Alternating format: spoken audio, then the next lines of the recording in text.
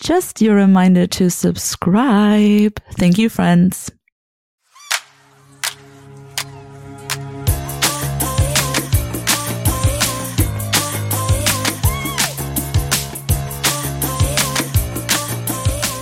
Hi, everyone, and welcome back to another episode of Asking for a Friend, the podcast where we try to answer the big and small questions in life. I'm your host, Elena, and on today's episode, January is almost over, and I'm sharing my ins and outs. Ariana's catchy bop that's kind of problematic. Also, it's the end of dry January, so now what? And today, my guest Samhita and I get into why it might be time for you to put down the wine bottle. We're talking sobriety. But before we do, let's get into our first segment. Have you heard that?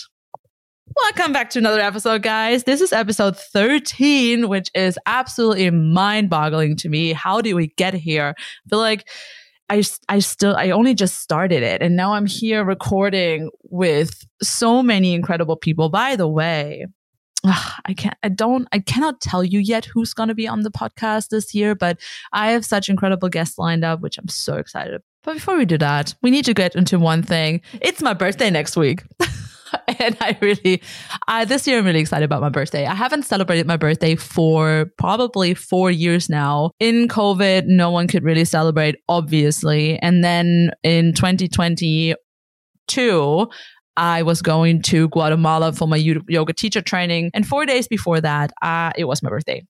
And I did not want to catch COVID and therefore not be able to go to Guatemala. So I completely skipped my birthday there. I think I had like a little Zoom get together. 2023, I was just about to go to London. I was in my hometown. So I had a little cake and coffee. It's a very German thing.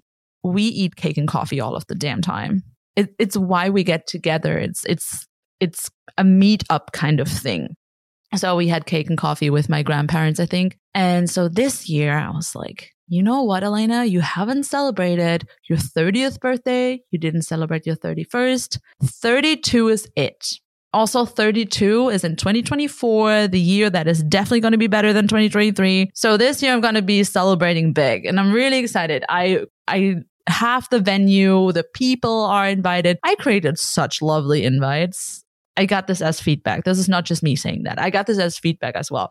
And it was really important to me because I love doing nice things for the people I love. So even my invitations needed to look cute. And so I did. My birthday is on the 8th. So if you want to wish me happy birthday, please don't do it today because it's not my birthday yet. It's on the 8th of February. But every birthday wish is so appreciated. Every year at my birthday, I want to get into that age is just weird. And it's just a number. And on the topic of turning 32, how am I supposed to feel? And this goes out to all my people listening here who are already 32 or 34 or older.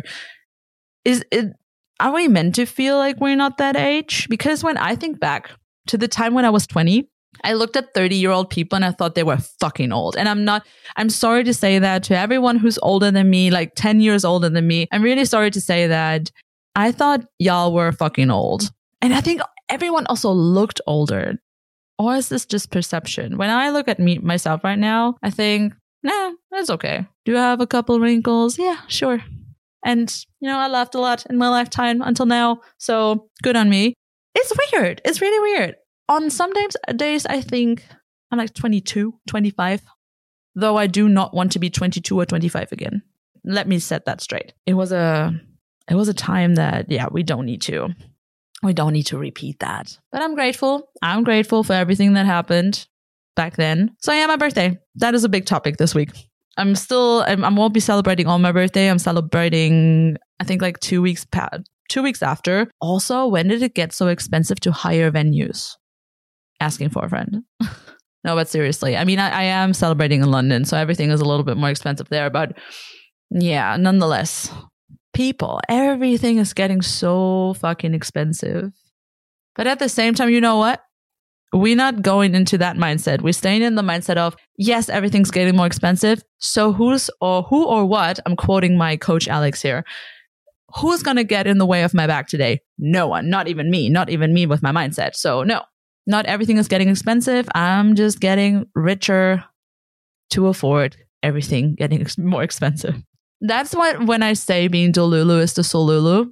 It's not me that coined that phrase, but I love being delusional. So that's what I mean by it. We don't feed into the negativity. Absolutely freaking not. Before I go on a tangent here, Ariana Grande. Need I say more? So Ariana, we used to stand girly. We still love her. We love her music. And when she came out with her new song, Yes and, this song immediately went on my running playlist. As I mentioned last episode, I started to do a little bit of treadmill running workouts again, even though I do hate running. But I got into like the strutting kind of thing. So that song has such a high pace and such high energy. And it's very, let's be honest, it's fucking catchy. It's so catchy when she's like, yes, and be your own fucking best friend. And I'm like, yeah, you know what? Yeah, I'm going to be my best friend. Yeah, why not? Why not try that? Do I think with having in mind what happened last year with Miss Grande, that the song is it's a little, if not a lot, problematic. So if you don't know what happened last year, Ariana was filming the Wicked live action adaptation. If you don't know Wicked is a musical which also is based on the story of the Wizard of Oz and the witches, basically. And she is playing Glinda the Good Witch. And on that movie set, because I love that for her. I love that she's going into acting and then she's doing that, and playing Glinda is such a great role for her. On that movie set, she met Ethan Slater, who you might know now from TikTok because of the controversy of everything that happened there that I'm going to get into in a bit. But basically she met Ethan Slater, who back then had a wife and a newborn. So she met him, they were friends, and turns out they had an affair. The aftermath of that being Ethan Slater decided to break up with his wife. I think they got, I don't want to spit like false truths, which is basically just lies. But they either broke up or they got divorced, but they just had a newborn. So that is a bad outlook. You don't want to be a homewrecker. There was a lot about Ariana in the press. So for a long time, there were no news. Like, she had no statement to it. Now coming out with a song that's called Yes and. And there's a line in that song, as catchy as it is. It says, "Why do you even care whose dick I ride?" It's so fun because I don't have to bleep it out because it's my podcast. I decide what we bleep out. But so basically, that line, if everything I said before hadn't happened, girl, yeah, you do you. No one should care whose dick you ride. Like, sexual reclamation, like, you decide. But in the wake of all of what happened before, yes, people do care what dick you ride if you are being a homewrecker, if you break up a family. So you basically just absolutely damaged and hurt not only the other woman, but also that child's life. So I think the song missed the point, and I had conversations a lot with a lot of people about it. And that leads me to the question, can you separate the person from the music? It feels really tone deaf. The song, when you listen to the lyrics and when you think of the situation with Ethan Slater, it sounds very tone deaf, very much besides the point. So that's the question. It's the same with Chris Brown, for example. What he did, horrible. Him as a person, no, can't stand. His music is good. So now is the question, can you still listen to the music even though that person that's benefiting from you listening to it and who is getting the money basically coming from that music, can you still listen to it? I would love to get your input on that. So if you are listening right now and you have an input to this, please send me a message on Instagram. I would love to talk about it because it's hard sometimes. It's hard to separate the person from the music. I mean, it happened with Michael Jackson and Chris Brown, R. Kelly. It's, even though I'm not the biggest R. Kelly fan of his music. Like, there were some bops in the 90s, but other than that, but with Chris Brown, he's still making music. He's still very much selling out tours. So where does it end? Where is the line that we are drawing or have to draw? So much so for that. I wanted to share one more thing. I got influenced by my friend Chelsea, who you have heard on the podcast before. If you haven't listened to that episode, it's the one on solo traveling, if you should be a digital nomad or not. Definitely give that a listen. But basically, she had an ins and outs list in her Substack, which I highly recommend you subscribing to as well, because it's fucking genius. It's so good. Chelsea, if you listen, this Substack is incredible. So she has an in and out list, and I got influenced by this, and I wanted to do my own in and outs list. She did it at the end of the year, and I decided, I'm going to do it end of January. Why not? So here are my ins, and they're weirdly specific. Not everyone will agree, probably. These are mine. So, okay. Being delusional. Number one. That's an in for me. So without further ado, here are my ins. And I may be elaborating a little bit, but I won't be elaborating everything. So in being delusional. Duh. Requesting big celebrities for your podcast. That counts as being delusional. And I will. Florence Pugh, I will have her. I will have her at some point. I don't care when. She will be on this podcast. Adding more gifts and formal conversations. Yes. Glitter. Human design. I'm a projector. If that doesn't tell you anything, look it up, because finding out human design is freaking fun and it helps you understand you and how you work. Gen Z hairstyles. Fuck yeah, so much more fun. Leveling up your finance game, investing, saving, being financially literate. I have started this year and I am so excited because I cannot wait to be a financial fucking baddie. Being cringe. That's an in. Taking breaks. This is your call to take a break. Restock video creators. I would love to fill a whole episode about this. It's so soothing.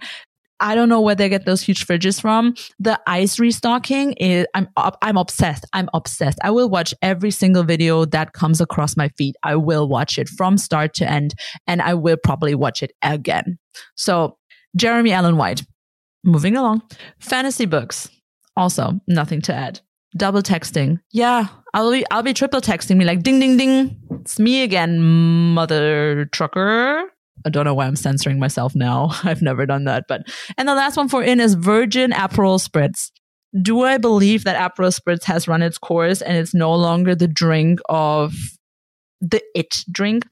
Yeah, I remember being in Rome in like 2017, and drinking Aperol Spritz for about 2 or 3 euros. Now they go up to 12, which is fucking preposterous. So don't pay that. Please don't. That rounds up my ins, which brings me to my outs. Weirdly specific again, but I hope you like it. So, and if you don't, well, write me your outs. Okay, out. Street interviews. Can't deal with those videos anymore. Mad rife. Also won't be elaborating. Accepting the bare minimum. We need to stop that in 2024, okay? Only reading self-help books. I love my self-help books. I have a bunch on my nightstand right now, but I cannot, for the love of God, I cannot deal with the people anymore who are only reading self-help books, who are like, yeah, but fantasy, that's like, no, that's not intellectual enough. Okay, cool. Let me read my fantasy books. Fine. Okay, I'm going to let you read your self-help books. Thanks. Bye. Netflix. Netflix is an out. Doubting yourself, also an out. Caring what other people think. We stopped that this year, okay? Playing the waiting game. If you want to text them, text them. If you don't, don't. And this goes the other way around. So no more freaking cat and mouse play. Ugh, that's such an ick. Waiting to be asked out. Ask out anyone who is crossing your path. Consensually, of course. Like, don't be a creep. Beige and gray aesthetic. I want to be more of a maximalist this year. Almond moms. We want to eat. Hustling, glorifying, working overtime. That's another thing. We love taking breaks and we are no longer here for the hustle mentality. Why? Because what if it's supposed to be easy? Think about that. Also, an out, not wearing sunscreen. Please, everyone, wear your sunscreen. It's good for your skin. And hyping up getting wasted. This is a great segue into our topic today, because today is the 30th of January, which means in 1 day, so in 2 days basically, dry January is over. And if you have done dry January, how did it go? I feel like a lot of times drinking alcohol and getting wasted has been glorified, especially in college, I feel. But what about staying sober? And that's why I'm really excited to get into this episode. And maybe we can convince you to extend your dry January for just a little bit longer. Maybe giving dry February. I didn't find another fun word for dry February. It all sounded really weird. Dry February. Maybe you give that a try. And if I haven't convinced you yet with my ins and outs list, as I'm such an influential person right now, maybe my conversation with my guest today will. So without further ado, let's jump into my talk with Sam. All right. My guest this week is an incredibly inspiring woman. Sam is a marketing director at Nike. She's been with the brand for 16 years, worked all over the world with Nike, and currently holds a position at Nike EHQ in strategic partner marketing. I have gotten to know her as an incredibly kind and passionate person, and we share our passion to live a sober life. Why we do it, what was hard about it, and how to make it fun. We're going to get into it. Welcome to Asking for a Friend, Sam Doblie. Hello. Hi. Thanks for the intro. It's kind of embarrassing. Oh, purify yourself. You'd probably hear that all the time. You are, and I mean that, you're such an incredible and inspiring person. For the listeners who are tuning in right now, Sam and I only had one conversation before that, and it lasted about an hour, even though we were like, yeah, we have 30 minutes and we're just going to talk about when you're going to be on the podcast. And there we were, and talking about our sobriety already, to the point where at some time I said, Sam, no, we have to keep that for the podcast.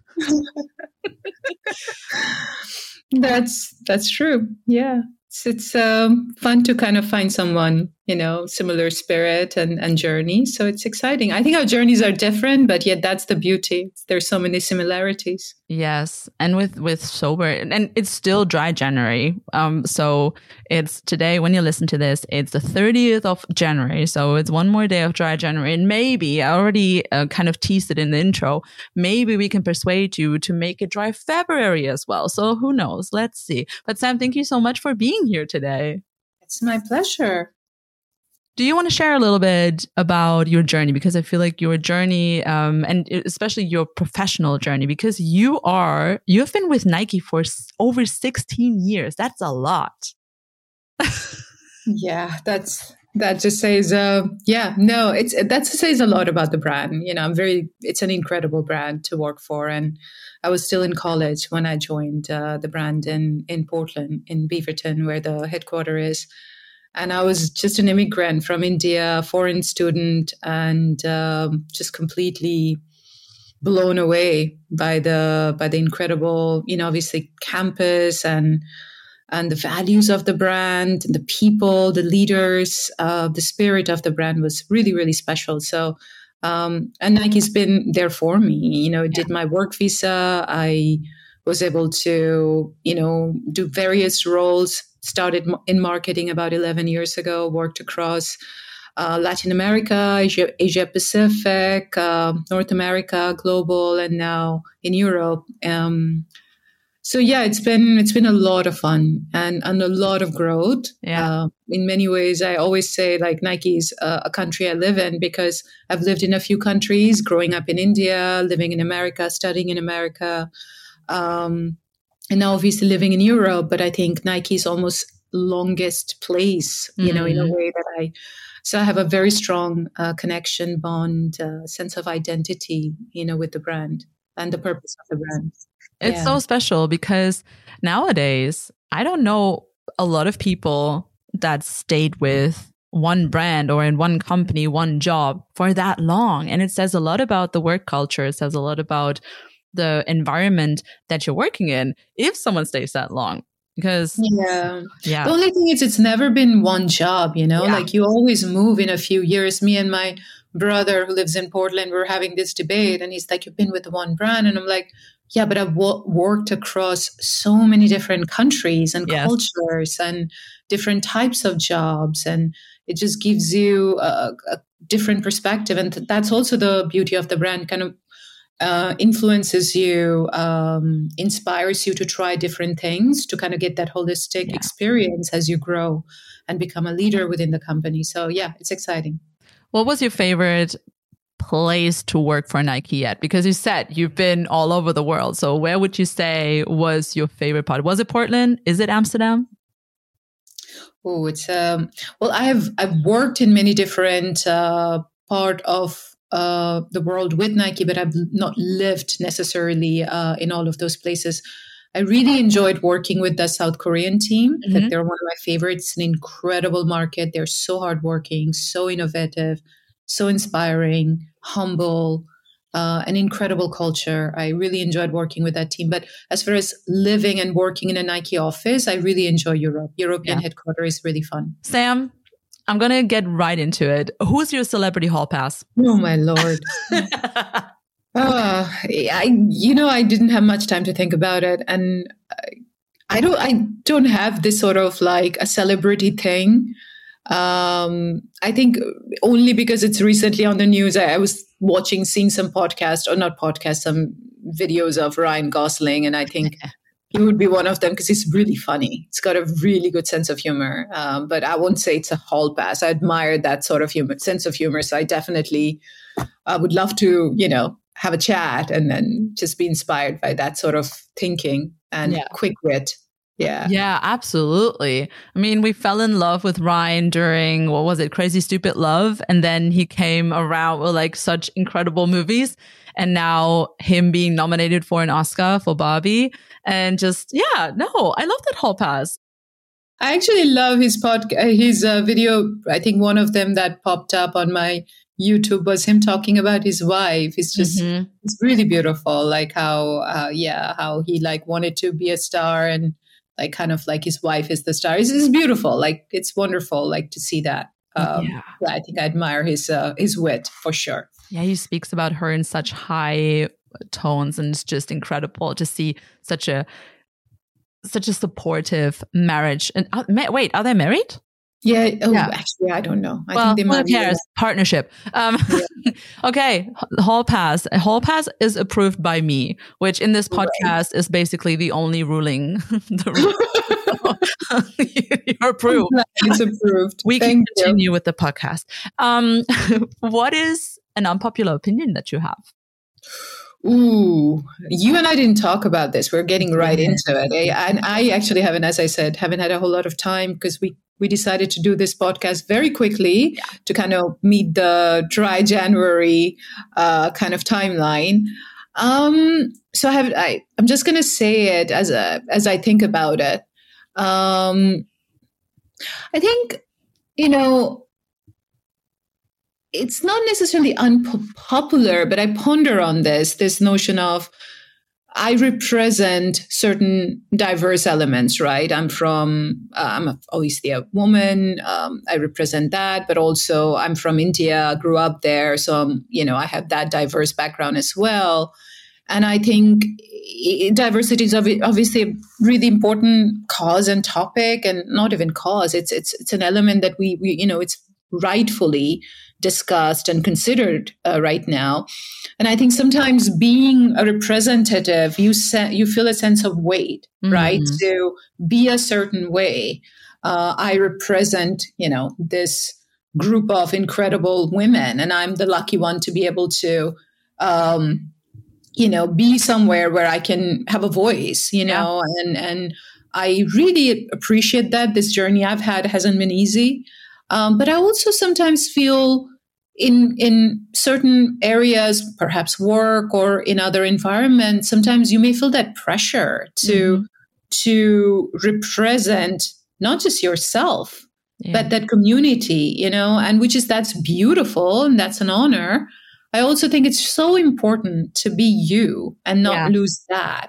The process of representing that, you shouldn't try to be someone else, because that is also the beauty of diversity, that, just because I am of an Indian origin, I grew up there, and also I'm a woman, there's so much diversity within that. Absolutely. So I do think sometimes, that sort of a friction I find where it's like, oh, you represent this, you have to come across a certain way. And I just think we are so many things. We are goofy, we're vulnerable, we're silly, we have emotions. And also me living and working in so many countries, I am, I attach to so many things now that I just want to, I really want to stand for that just be you. As we continue to work, we're all work in progress. As we continue to try to be better, shouldn't be as we talk about it, not for others, for yourself. It's so important to keep that and not feel the pressure to represent a community, and in that process losing the essence of you and representing that.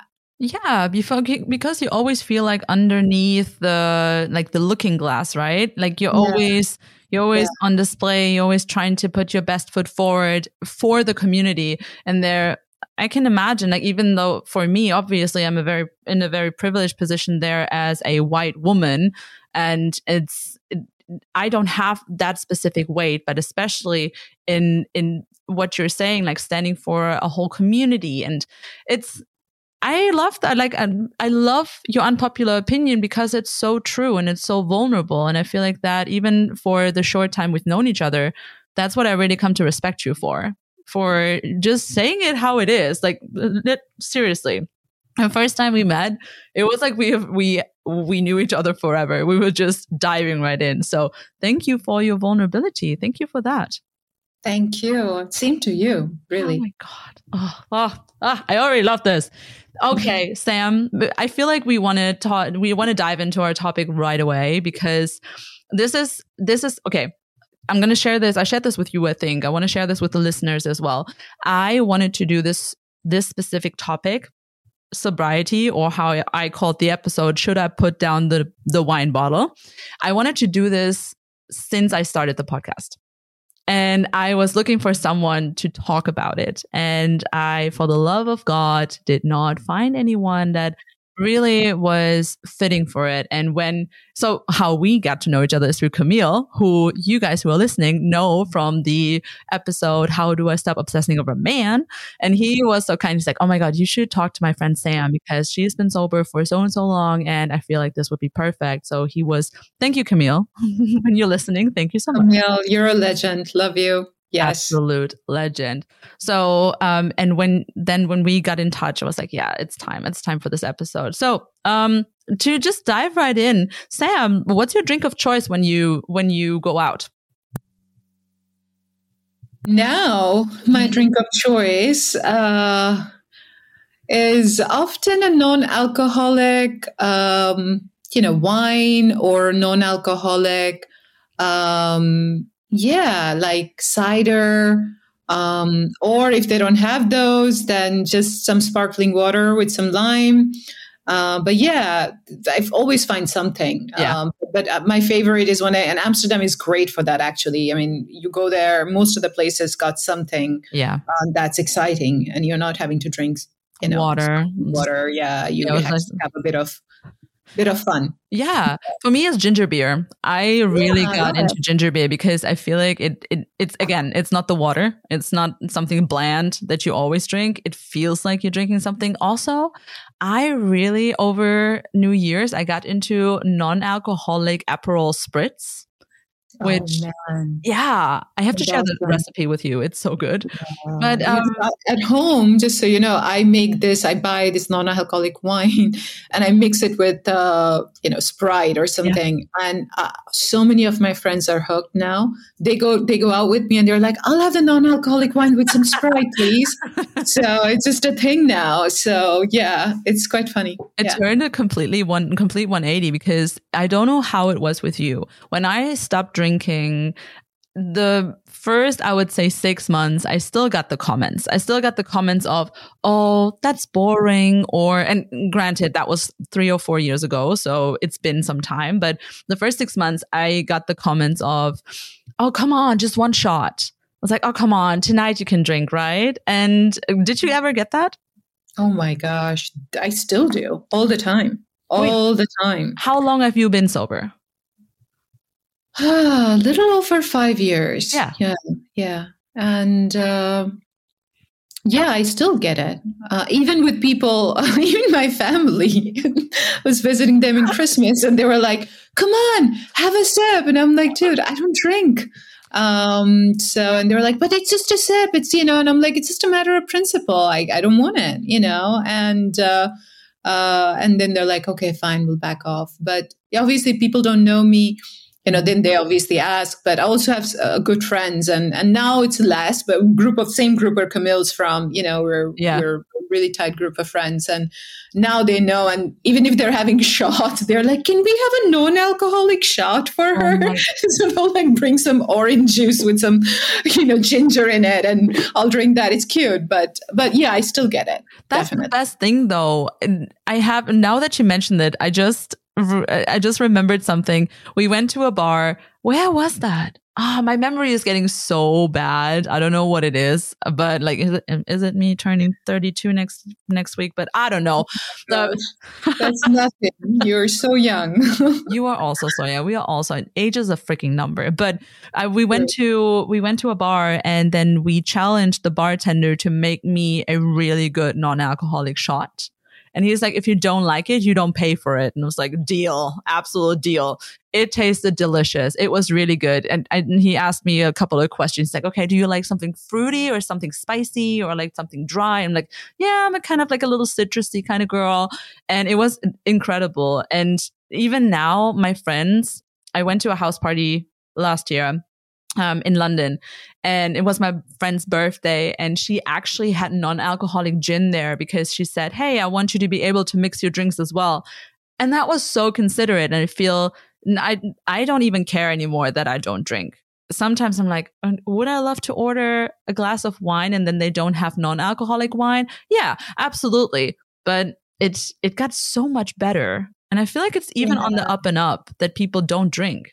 Oh my gosh, yeah. I mean, there's so many, especially towards the end of the year last year, I saw some posts on, the next generation, that they're drinking a lot less. And also all the, health gurus in the back in the US. Like Gwyneth Paltrow's of the world. Yeah, but also like Andrew Huberman, who I was thinking of, right? Like is incredible. His podcasts are so educational, but talks about there's literally nothing but toxin in alcohol. Yes. Nothing but toxin, and the damage it can do, obviously, for your brain, shrinks your brain, for your body, for your health. And it's incredible to see the almost like a little movement going on, around stopping drinking so much alcohol and making it to I think we talked about that, how normal it is. So normal.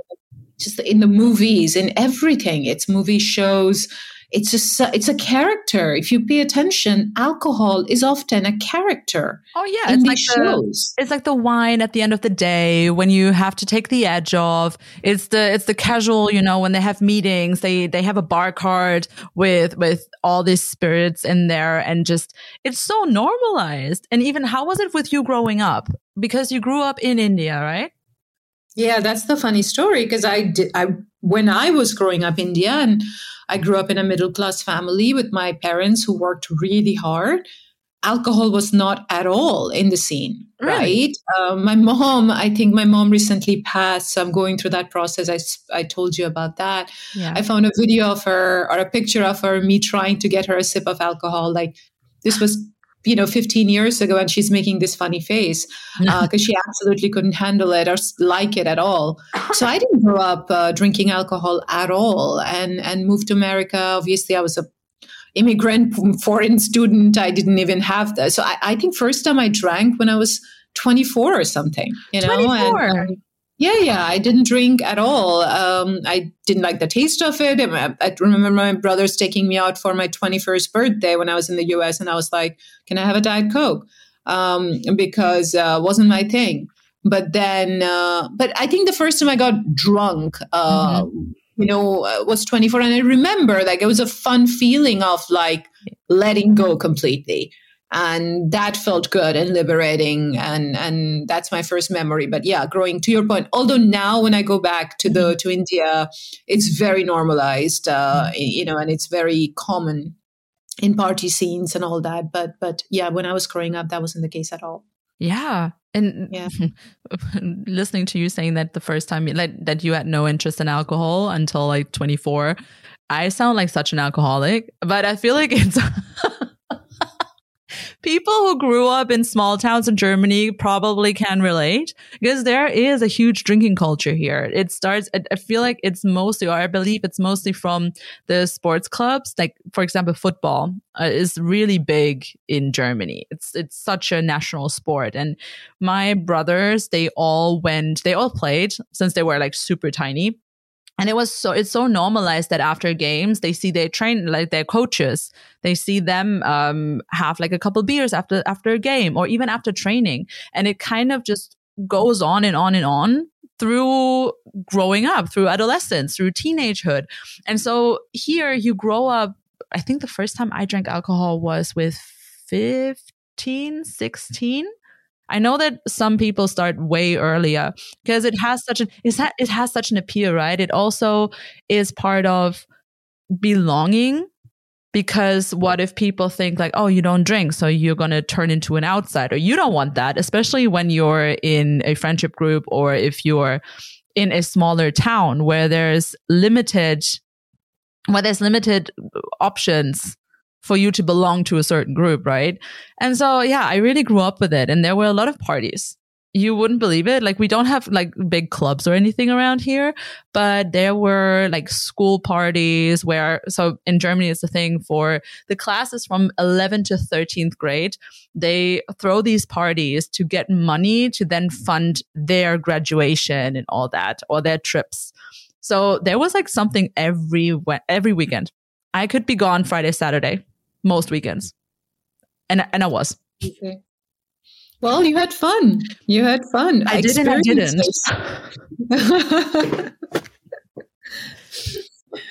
It's all experiences, that we go through. So, but you're right. I think I have a lot of friends that started drinking quite early, and also like I being kind of curious about sobriety and about alcohol related traumas or issues, or rather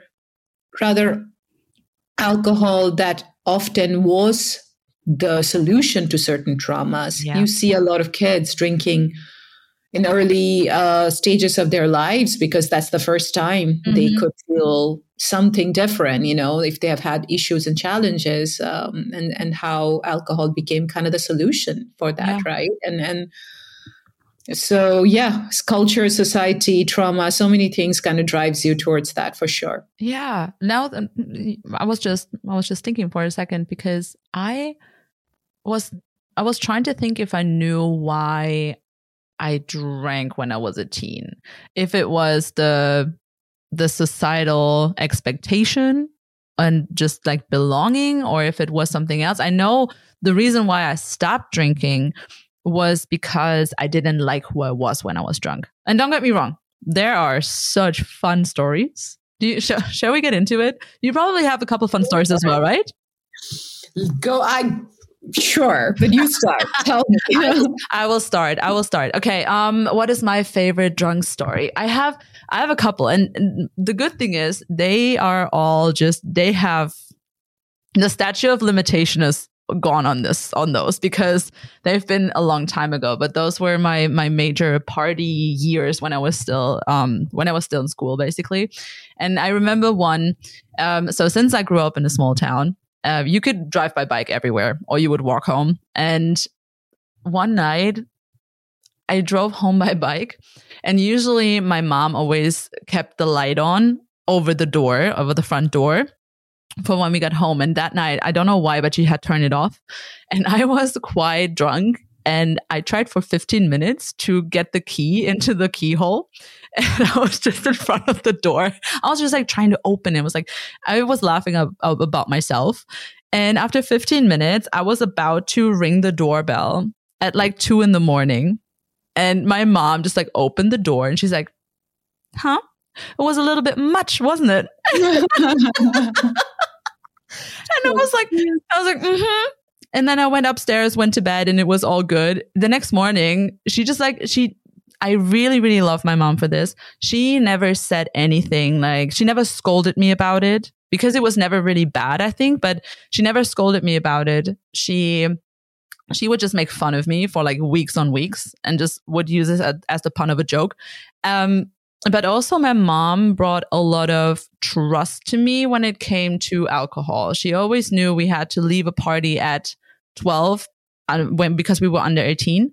And then she said, I trust you that you return home immediately and that you don't go anywhere else after the party. So I know where you are. But I don't want you to drive home alone. So I don't care if you come home at 1 in the morning or 2 in the morning, but you don't drive home alone. And that gave me such a sense of trust. And I never misused that. I was always home, and it didn't matter if it was like 1 in the morning or it was at 12. I was home and I didn't go anywhere else. And I feel like that's the same with alcohol. She never made alcohol a taboo topic. She never said, you cannot drink or you are not allowed to drink. But we got like sometimes with 14, I got like at my birthday, I could have like a sip of champagne and I didn't like it. I was like, that is disgusting. So I didn't want it anymore. But yeah, that was like a long TED talk about my drunk experience. I have like after the podcast, I could tell you stories. They're really funny. They also there were a couple of hospital visits, but not on my end, but on my friends' ends. Oh, Nothing super serious, but yeah, stories. No, okay, your mom sounds wonderful and incredible. Yeah, she's a good one. She's a really good. She's one of my role models for sure. Absolutely. Okay, Sam, I want to know yours. I want to know a funny drunk story of you. Nothing. Yeah, like so many of those moments, right? Where instead of like saying one story, I think for me, the funny stories are more where, I'll just be really the goofy Sam, right? The Sam that like would just go talk to everybody and just bring everybody together. In Amsterdam, we have King's Day and we have, Gay Pride, though. Those two are really celebrated in the city. The whole city celebrates. And those are fun times if you're drinking because you just have no barrier and you can just really make friends and have a blast, and that's the part of drinking that I did enjoy where you just kind of lose any sort of barriers and truly when you're in a good place, you can really have a good time. Exactly. And that's the key. I think for me, again, alcohol works differently for different people, but for me, it amplified what I felt. So when I felt good, it was incredible, but then I went through a difficult time and it initially became a crutch. And then eventually it amplified some of the darker or more difficult emotions. But I still am grateful for it because that helped me realize that I needed to work through some of my childhood traumas. Yeah. And alcohol kind of activated it, because it started to come out. And then that led me to go on my spiritual path and which is one of the reasons why I stopped drinking was the journey to the spiritual path and realizing alcohol wasn't bringing me anything good and it was taking me away from kind of my path. When did you know you wanted to stop? It happened twice, I think. So once I kind of started working, like as I mentioned, I was an immigrant. So it was a life of growing up in India wasn't easy as a girl either. So there were obviously we all have our traumas from our childhood. I had my share of those. And then moving to America and not having any rights as a foreigner, I couldn't go home for 7 years after I moved for various reasons. I won't get into it. And so I was studying and, you really have to struggle. Like financially you're struggling because I wanted to make it on my own. And so, it was a really like grinding, trying to somehow survive. Right. Yeah. And then obviously Nike kind of opened this incredible world of opportunities for me. But I wanted to go where career-wise, I wanted to go somewhere like marketing. Yeah. That's not easy to get into because it's such a, incredible brand and marketing is kind of the heart of it. So I started a full-time MBA program that was in California. I was in Portland and I was also working full-time. Yeah. And I think I was all the previous experience of being, struggling as a foreign student, all of that on top of one full-time MBA, traveling for that, and one work traveling for that. I was in a relationship. All of that like put me in a burnout state, and alcohol kind of became that crutch, like one thing that I would find to relax. Yeah. And at that time, now it's talked a lot about. I'm talking now, 15 years ago almost. We didn't know. I didn't know what a burnout was. I didn't know I was going through that, So I just kept drinking like every day because that was like one escape, because I would work and then study, and it just was too much. And then, my relationship started to fall apart. Work wasn't great because of all the stress I was taking on. Yeah. And it amplifies when you're going through something like that. So I think my relationship kind of started to fall apart. And that's when I first realized a lot of anger came out of me, and a lot of sadness, anger. And that helped me realize, wow, this is not about this. This is a far deep rooted. And that's when I stopped drinking for a year, just to I could see that alcohol was kind of activating the anger and the sadness more. And I was like, I don't want that. But then I moved to Europe, and I was like, oh my God, I'm in Europe. I'm not drank for a year. I want to have some European wine. Come on, I want to live this life. And I kind of came back to drinking, and enjoyed the wine, enjoyed the, the experiences, the, wineries and all that, traveled around a few places. And then, as I've told you, I'm kind of giving you a longer answer, but I wasn't doing well in the same relationship. I wasn't getting better. And I was feeling really lost. Work, again, was very intense, and the relationship wasn't great. And I started to kind of really feel like, is this it? Is this life? Like, how can it be so harsh and difficult? And that's when it was a really funny story. One of my managers back then, he was also a bit spiritual, and he was like, you should go to a life-changing retreat. And I was like, okay. So I come home and I'm like, life-changing retreat. Immediately get like all the pop-ups, immediately get like all the gurus. And I had done some, silent meditation retreats before that. But at that point, some random video popped up about ayahuasca. And I was like, I don't know what that is. I've never done drugs in my life. Yes. It's, never been into that, any sort of drugs. No. So for me, I was like, what is that? And I saw 2 videos. I was like, this is for me. This is a message. I'm going to do it. I reached out found somebody in the Netherlands that they do it. It was in a month. And I was like, I want to come. They were like, we just had one cancellation. You're in. It was went for that experience. And one requirement was don't drink for a month. So I stopped. Yeah. And there was like, don't eat meat for like 2 weeks or something like that. I went through it. Why did they tell you why those specific things? Like why don't drink, why don't eat meat? Yeah, I think it's because ayahuasca is it opens your energy up, that they knowing alcohol is toxin for sure. And then also meat, I think there's so many different beliefs in this, but so that particular place prefers that you don't drink or eat meat, which I didn't mind following. I eat meat, but I was like, fine, I will follow this.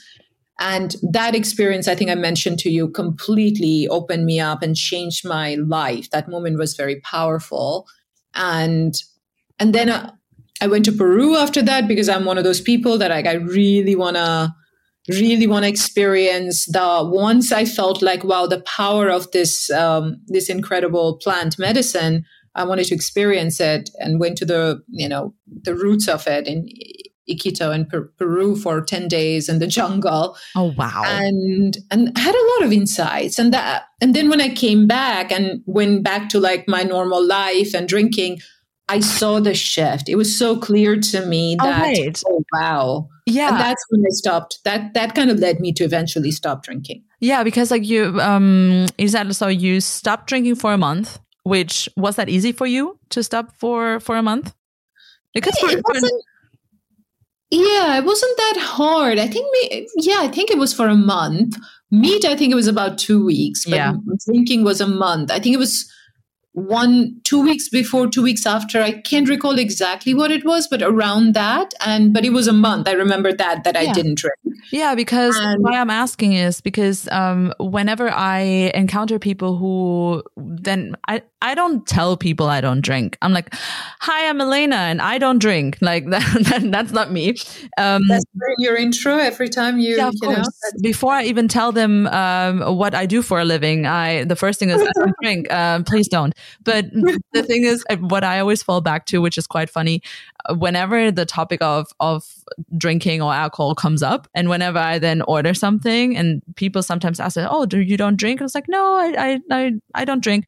And then there's a lot of times this interest in it. It's like, "Oh, why don't you drink?" And I was like, I always feel like I have to explain. It's like, yeah, I didn't have a problem. I just decided to not drink anymore. But then again, I asked myself, I was like, even if I had a problem with it, that is not to say that had something to do with me, but I needed it to cope with something. So as you said as well, we use this as a Band-Aid that we put over something that is much deeper than that. So to get back to the original question, people then always tell me, they're like, oh, I tried it for a week and it's so hard because then I'm going to that birthday and then I'm maybe I have like drinks after work or like after like we have a game or something. So that's why I'm asking, like, was it hard for you to stop for that month? Because you probably, I mean, you have a vivid social life. You are in a job, like especially in marketing. I mean, I come from the entertainment industry, so we could be at any party at any point because there's always something going on. So how did you deal with that? I think definitely after the ayahuasca, not drinking was easier for the first month because it almost healed my nervous system in a way, you know, so that definitely helped. But even before, I think I don't recall it being a big challenge because I think I was so focused on wanting to have this experience that it was easier for me, I would say. Don't get me wrong. I think there have been moments where I've said I'm not going to drink. Yeah. And then gone on to a party and a friend's offered a drink. And before you know it, I've had 2 or 3 glasses of wine. Yeah. But I think it actually leads to a point that we can come to later, which is that's why I stopped drinking, is not because for me, when I have a purpose, that helps me stick to, that discipline, right? So when I knew that I was going to do this ayahuasca thing, and I knew that from everything I had done, the research, it was going to be powerful. And I've always been spiritual growing up in India. Yeah. It's something, it's in me. And I knew, a deeper part of me knew this was going to be something important. I think that kept me like, oh, I have a goal and I will stick to it. And then I'll tell you a funny story on that too. Like the first night when I did ayahuasca I know this is not about psychedelics, but it's such a funny experience. The first night I did it, nothing happened to me. It was a 2-night retreat. The first night, nothing happened. I was sitting there and people around me, there were like 7 or 8 people. Obviously, they're all strangers. And they're all like having experiences and they're crying, they're laughing. I can hear them. And I'm sitting there seeing like PowerPoint presentations, keynote slides and work stuff and TV shows. Like my head is so overloaded at that point. And I'm like, this is not working. And I kept going back to the person who was kind of who's managing it, and it's like, it's not working. And he kept saying, trust the medicine, go back, it's okay. And I was sitting there looking at this lady.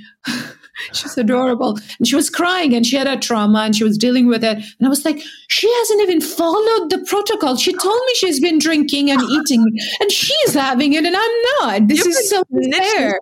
You've been snitching on the poor woman next to you. This is so unfair. She just told me she came from Italy drinking and I've been following this and, and then the next day I had the most incredible experience that like I said, it was, so it's funny how like I was trying to follow what they told me very, very clearly, but I think what they missed to tell me was not only stop drinking alcohol and meat, but also try to detach from work and too much stimulation. Yeah. because when you take the medicine, ayahuasca is very much a medicine, I believe.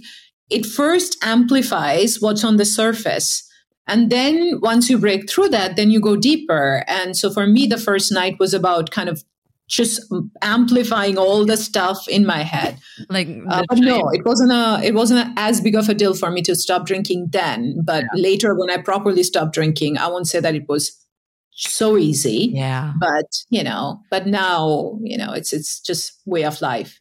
PowerPoints and slides sound like such a bad trip. To be honest with you, I would be like, the first day being there, I would be like, yeah, it's working, but it's working wrong. It's like, what is this? I don't want to hear more of the Q1 goals or whatever.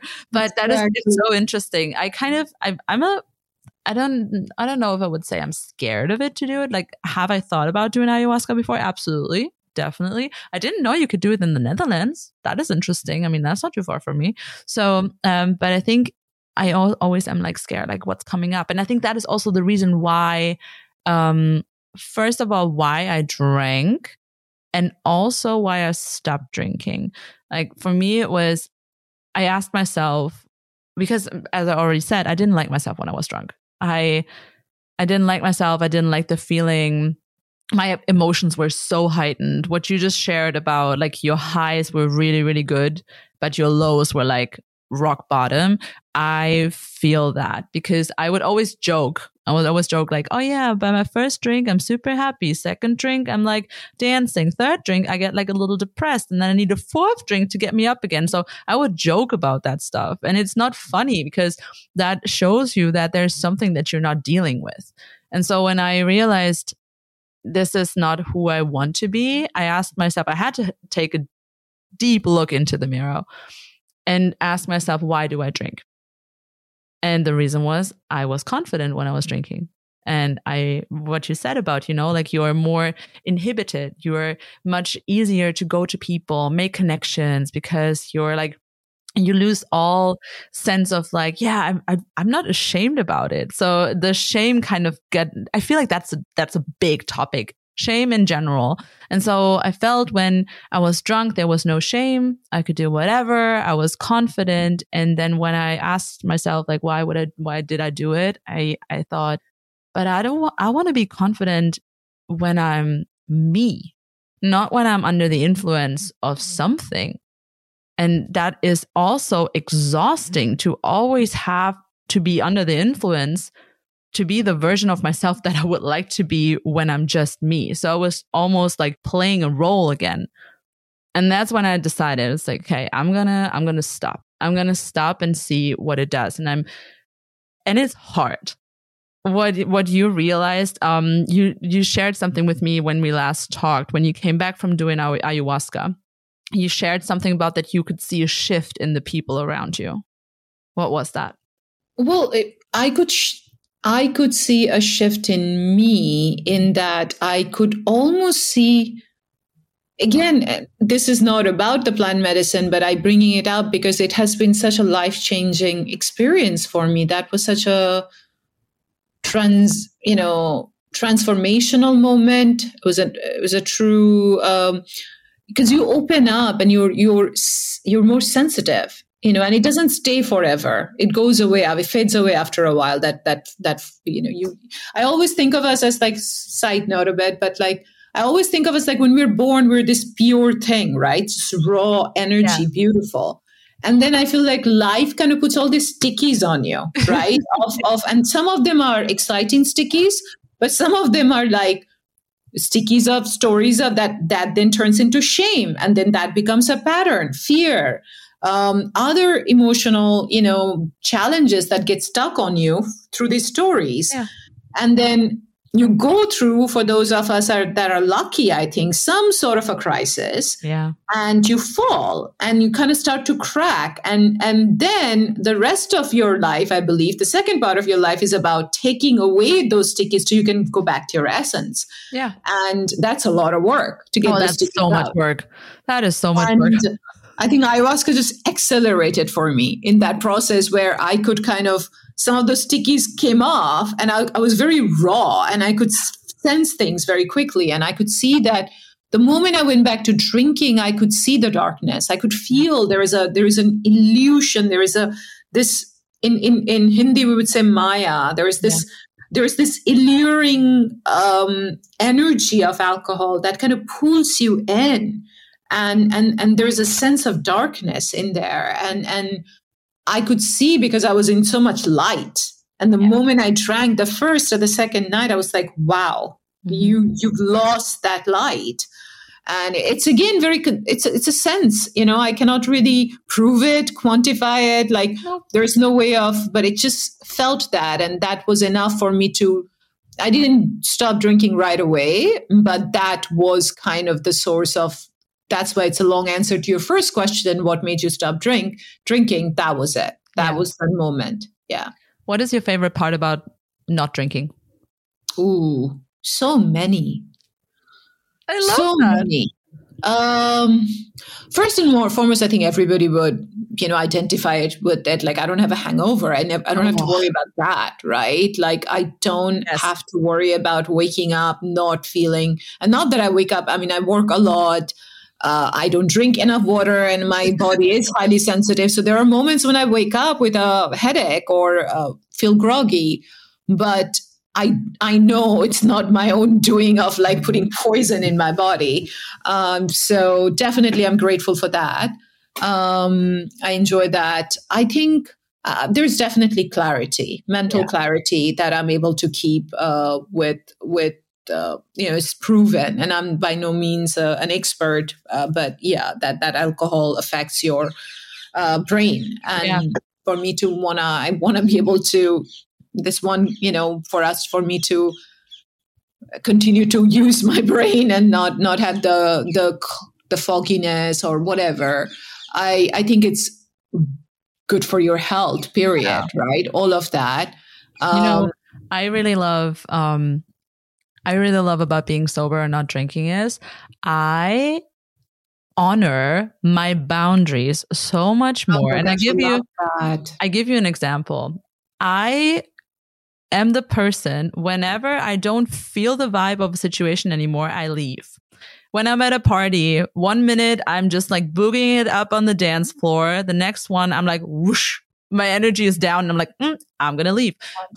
Back when I was still drinking, I would then be like, oh, I know I cannot leave. Like, what will everyone else think? I'm going to get another drink, because then it's going to just like keep me going. It's going to keep me staying longer. But at the end of the day, or like better said, the next morning, I'm like, the party for me was over at 1 o'clock. Why didn't I leave? Why did I stay until 5 a.m? And now I'm feeling absolutely horrible. No longer do that. So I love that about it. I love that. Sleep. Like you sleep better. You sleep so much better. And don't get me wrong, I do sometimes not sleep well, but that's my absolute insane screen time. And that is something that is another thing that I want to tweak a little bit. But yeah, you sleep so much better. Definitely. So much better. Yeah. What else is there? There's so many good things about not drinking. Also, the non-alcoholic beverages got so much better. Like when you mentioned the wine, my mom had her friends here over the holidays last year. And they always have these wine evenings. And usually they drink like 8-9 bottles of wine. And my mom this time got 2 non-alcoholic wines because one of the women didn't want to drink so much, or she doesn't drink at all. And at the end, everyone wanted to drink the non-alcoholic wine. It's so funny because it even changes not only with like the generations coming after us right now, but also the generations that are like my mom, maybe like, people that just who grew up with a very intense alcohol culture. And I think that's beautiful. And it's no longer such a taboo topic, Yeah, definitely. Definitely. Yeah. I think, you're reminding me of the other point, which is it's not, as obviously we're doing it to kind of be like, hey, it's actually not that bad to not drink, right? And we're talking about the benefits. But one thing about if you want to explore, okay, I don't want to drink for a while. Well, obviously, one is what we're saying, alcohol is essentially a solution to something that you're trying to run from. Any sort of, substances, and including food, right? Right? It's about running from something. and alcohol is a powerful substance to kind of jerk you out of that and give you an experience, and you want to stay in it.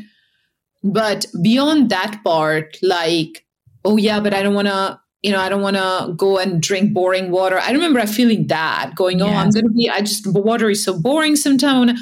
But it's like replacing it with something. For me, that's been a biggest aha. And we've touched on that. Like, instead of thinking I'm not going to drink alcohol, it's like, what can I have? Yeah. Right? There are other drinks that are taste decent. You may not have that experience, that high or whatever you feel. And let's address that then, because when all of us were kids, we were excited. Oh my God, we had a lot of fun. We didn't need alcohol. No. So all the stickies, as I was talking about, that's been put on us is blocking us from connecting with that joy, with that, and let's work on that separately. And then for your taste, get something. There's a lot of solutions. Oh, yeah. So you can feel better about like, hey, it's not that you're replacing. It's not that it's a subtraction. It's a replacement with something else. Yeah. And then work on figuring out how to unblock some of those stickies so you can actually go back to that joy and, high. I love that. That is absolutely it. And the comparison to us as being children, yes, we were excited about anything. We would go into the woods and find a stick, and suddenly the stick was a sword, or it was, it turns into a horse or a bridge or whatever. Our imagination was just so wide. Also, another part of being sober is great. It's less expensive if you go out. Let's be honest about it. Like, guys, I don't want to pay. I saw the other day in London, I saw a drink for like 18 pounds. And I was like, I'm not going to pay that. That's a meal. I could have a full-on meal with that. But to kind of wrap up the episode, Sam, what would you say to someone who's interested in trying out sober living or also just came out of dry January and is thinking about doing it in February as well? Everything we talked about, I think it's always hard the first few weeks, right? To kind of let go when you are relying on any sort of substance, but it cannot be a crutch for the rest of your life, right? And I think at a superficial level, there's a lot of other drinks you can have that so the taste piece is covered, and then if you're drinking it because it's part of the societal, I don't want to go out, all my friends drink. Like to your point, I have a very social life, and it doesn't come in the way. I can still go out, I have a good time, and then when they're drunk, I leave because it's not as fun for me. Yeah, and I can come home and watch a great show, talk to my dad, talk to my friends, and who are in the US, and in the middle of the night there, it's daytime. But the point is, it's not that hard once you step into that sort of, that you're going to be somebody who's going to choose a healthier lifestyle for your body, for your mind, for your spirit, and then start working on. I think that's the key thing. It's like, if you feel like, no, but it's actually a way to solve or escape from something, then that is a different work that you got to do to find healing. Because at some point it's going to catch up with you. It right? is. Yeah. And as a last question to that topic, what advice would you give to people who say, yeah, but I am afraid that my friends are not going to understand me wanting to be sober? Choose better friends. Facts. Okay. Yeah, definitely. Yeah, I agree.